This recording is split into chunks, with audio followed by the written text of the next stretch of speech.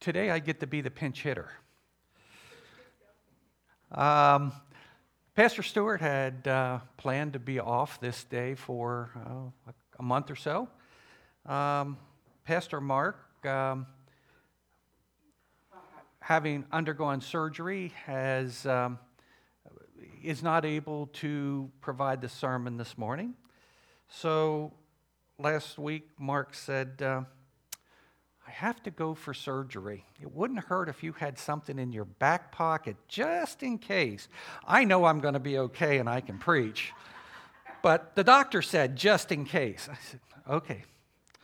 So I struggled all week knowing exactly what I should talk about this morning.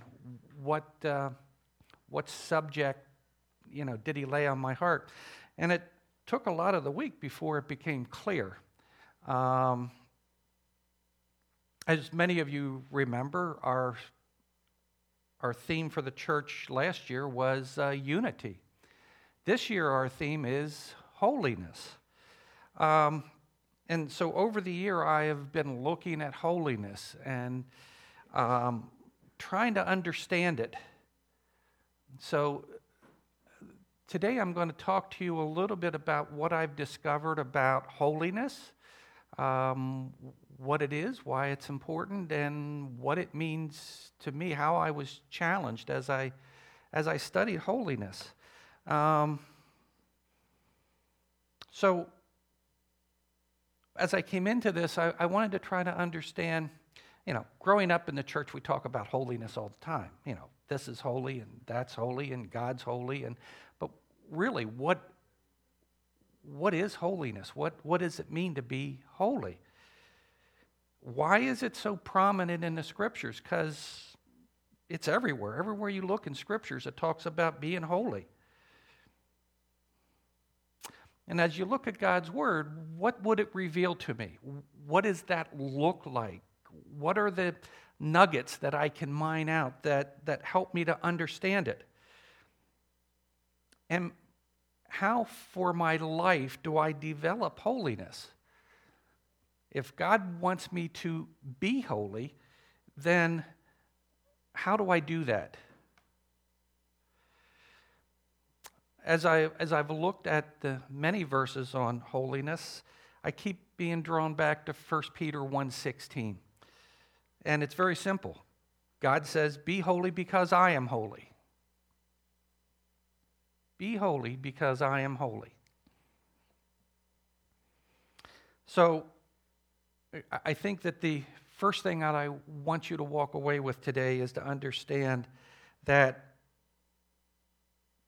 God is holy, and He really, really wants His people to be holy too. Well, as I started into to looking at holiness, I started looking at the facts.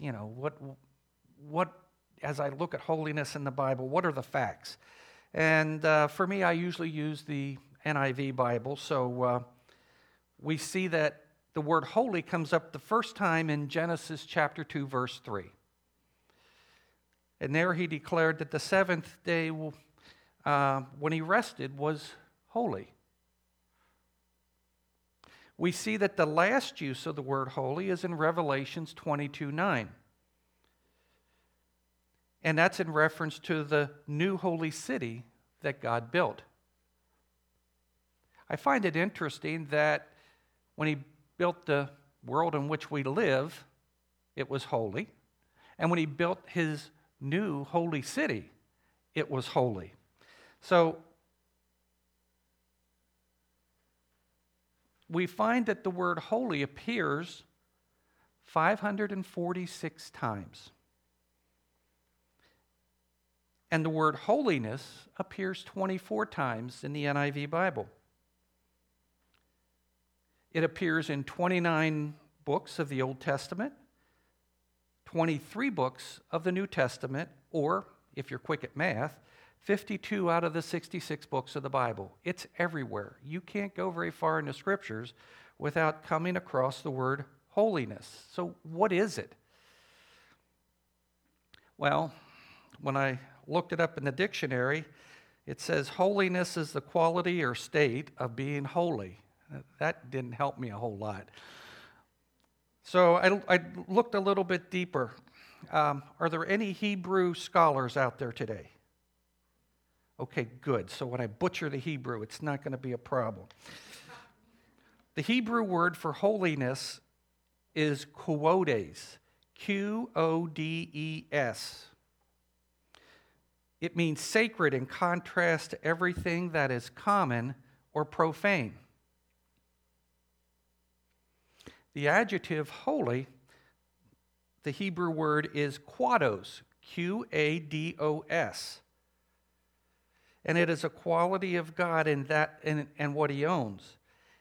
It means to be morally pure, uncontaminated, set apart for high service, cut off from other things that can contaminate.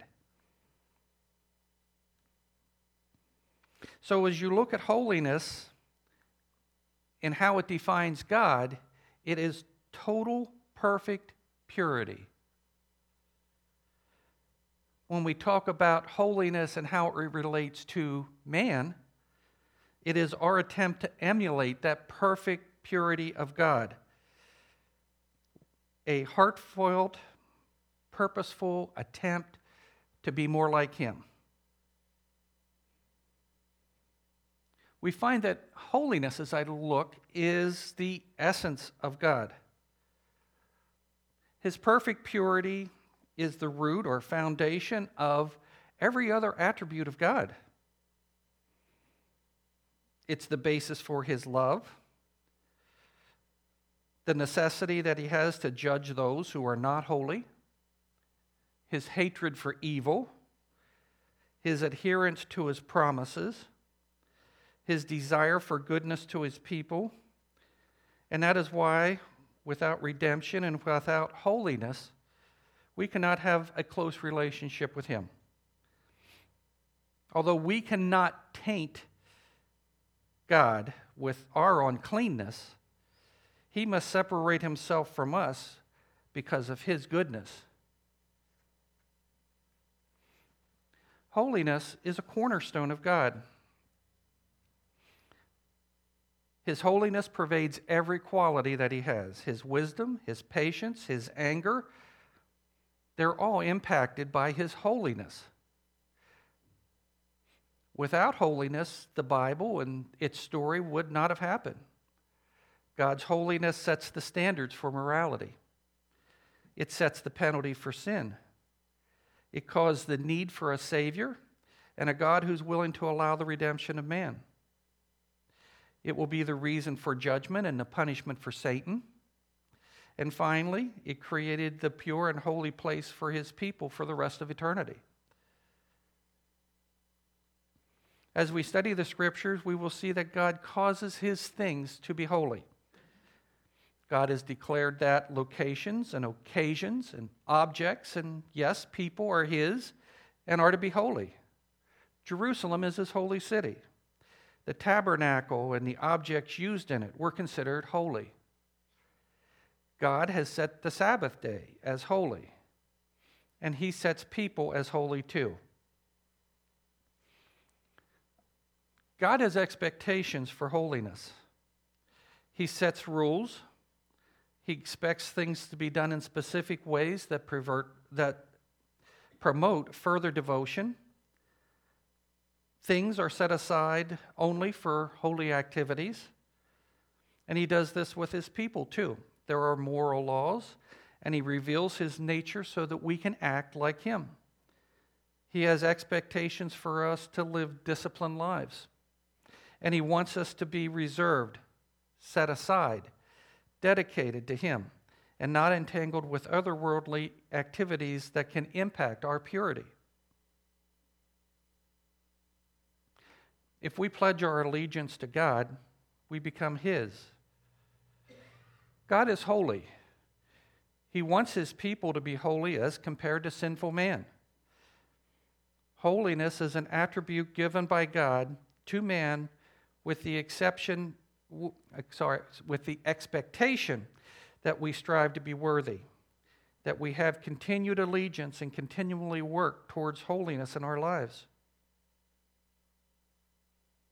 True holiness is much less defined by how much money we give to the church, or how many times we sit in the pew, or how many hours we pray, or how many Bible verses we know.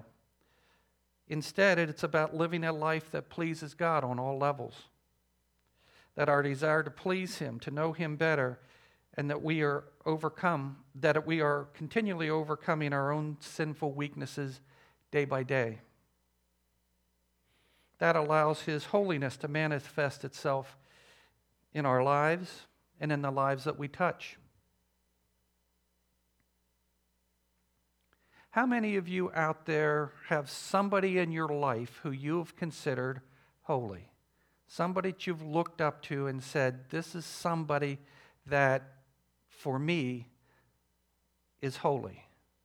Many of us do. How well are you matching up to them? Where are you at in your journey to holiness? What needs to change in order for you to become more holy? As I looked at the scriptures, there were several discoveries that I found as I looked at the word holy. The first mention of something holy was on the seventh day in Genesis 2:3, the day God rested. That was the initiator of the Sabbath. There's a surprising number of references through the scripture to Sabbath being holy. He orders us to set aside a day to worship and to rest.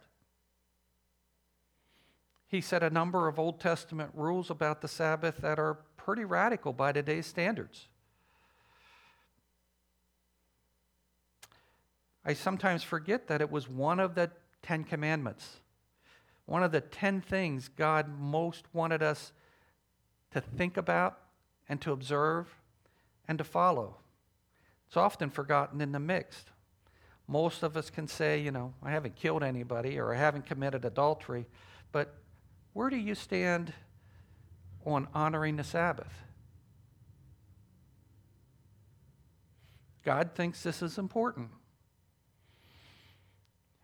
I think sometimes I am often too casual with this commandment, and it's very easy in this world in which we live. The next thing I see is that God created holy, sacred places. In Exodus 3:5, He tells Moses at the burning bush to remove his sandals because he's on holy ground. As you look through the scriptures, you see Him designating places as holy to Him. He's done it with large geographic area that we call today the Holy Land, or in those days, the Promised Land. He has named mountains and cities, the tabernacle and the temple as holy places. These are places where He takes special interest and where He can be found. He gives special orders on how to maintain the holiness of these locations and those things which promote holiness and those which defile those various locations. The New Testament references the church as God's holy people in several locations, such as Philippians 1:1. In these instances, I believe God is referencing both the people, the congregation, and the physical church as holy. The New Testament is full of references on how the church needs to conduct itself in order to maintain its holiness. One critical thought is that God inhabits these physical locations. He is there. He is with us today. And in context, as a dedicated church, we should keep that in mind. This is His house. It was built for Him. So the question I ask myself is, if God were here in the pulpit today, instead of me, would my worship be different? Would my attention be more focused? Would I have invited a lot of other people to come with me? Would my actions at church here been, less casual, more formal, more directed to Him?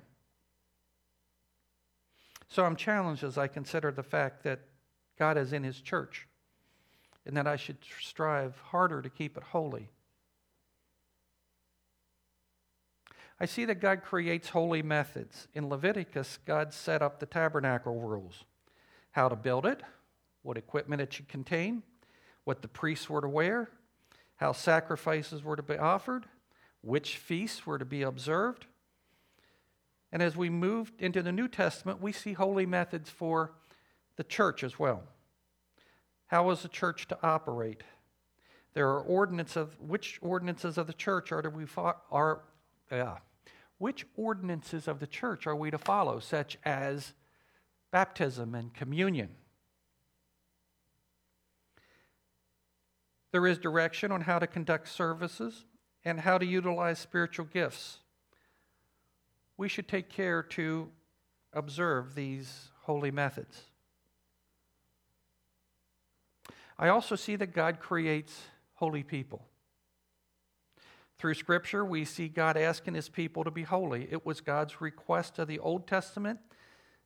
We find it in Leviticus 20:26. And the scripture I gave you earlier from 1 Peter 1:16 is an echo,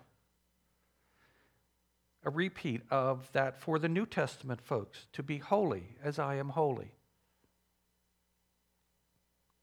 We have seen God set apart people to draw them into holiness all through Scripture. There's a lot of heroes in there that God has called into holiness. Many of them were tarnished with sin. Many of them were simple people who just allowed God to work in their lives and who dedicated themselves to Him. God does not expect us to be perfect. That's why He sent a Savior. But He does expect us to set ourselves apart, to continue to know Him better, to leave the past and our sin behind, and to strive for purity. The constant question should be how to increase our holiness, how to be more effective for God while on earth. Again, I'm convinced that I need to be far less casual and far more disciplined in seeking God and living that pure life that He wants me to live. Finally, no study on holiness would be complete without discussing the Holy Spirit. As we move into the New Testament, we see that the Holy Spirit appears fully. He'd been in the background before, but we see the Holy Spirit come fully into action. We finally meet and see this third member of the Trinity. Through the power given by the Holy Spirit, we see miracles happen, grand speeches made, discernment given, and guiding for those who are depending upon the Lord. Most importantly, the Holy Spirit helps us to develop our own holiness, to emulate those good things of God. Have you seen the Holy Spirit at work in your life?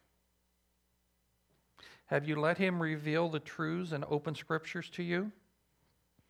The Holy Spirit is waiting for the opportunity to be part of your life. Have you asked Him lately?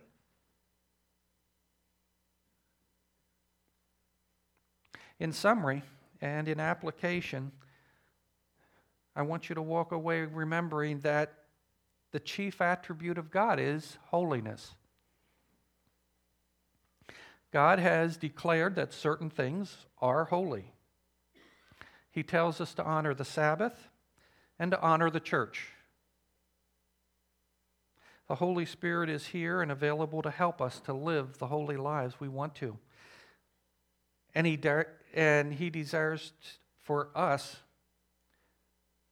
to strive for pure and holy lives that we dedicate to Him. So, thank you all for the opportunity to share this morning on what I have learned about holiness and how it applies to me. Thank you.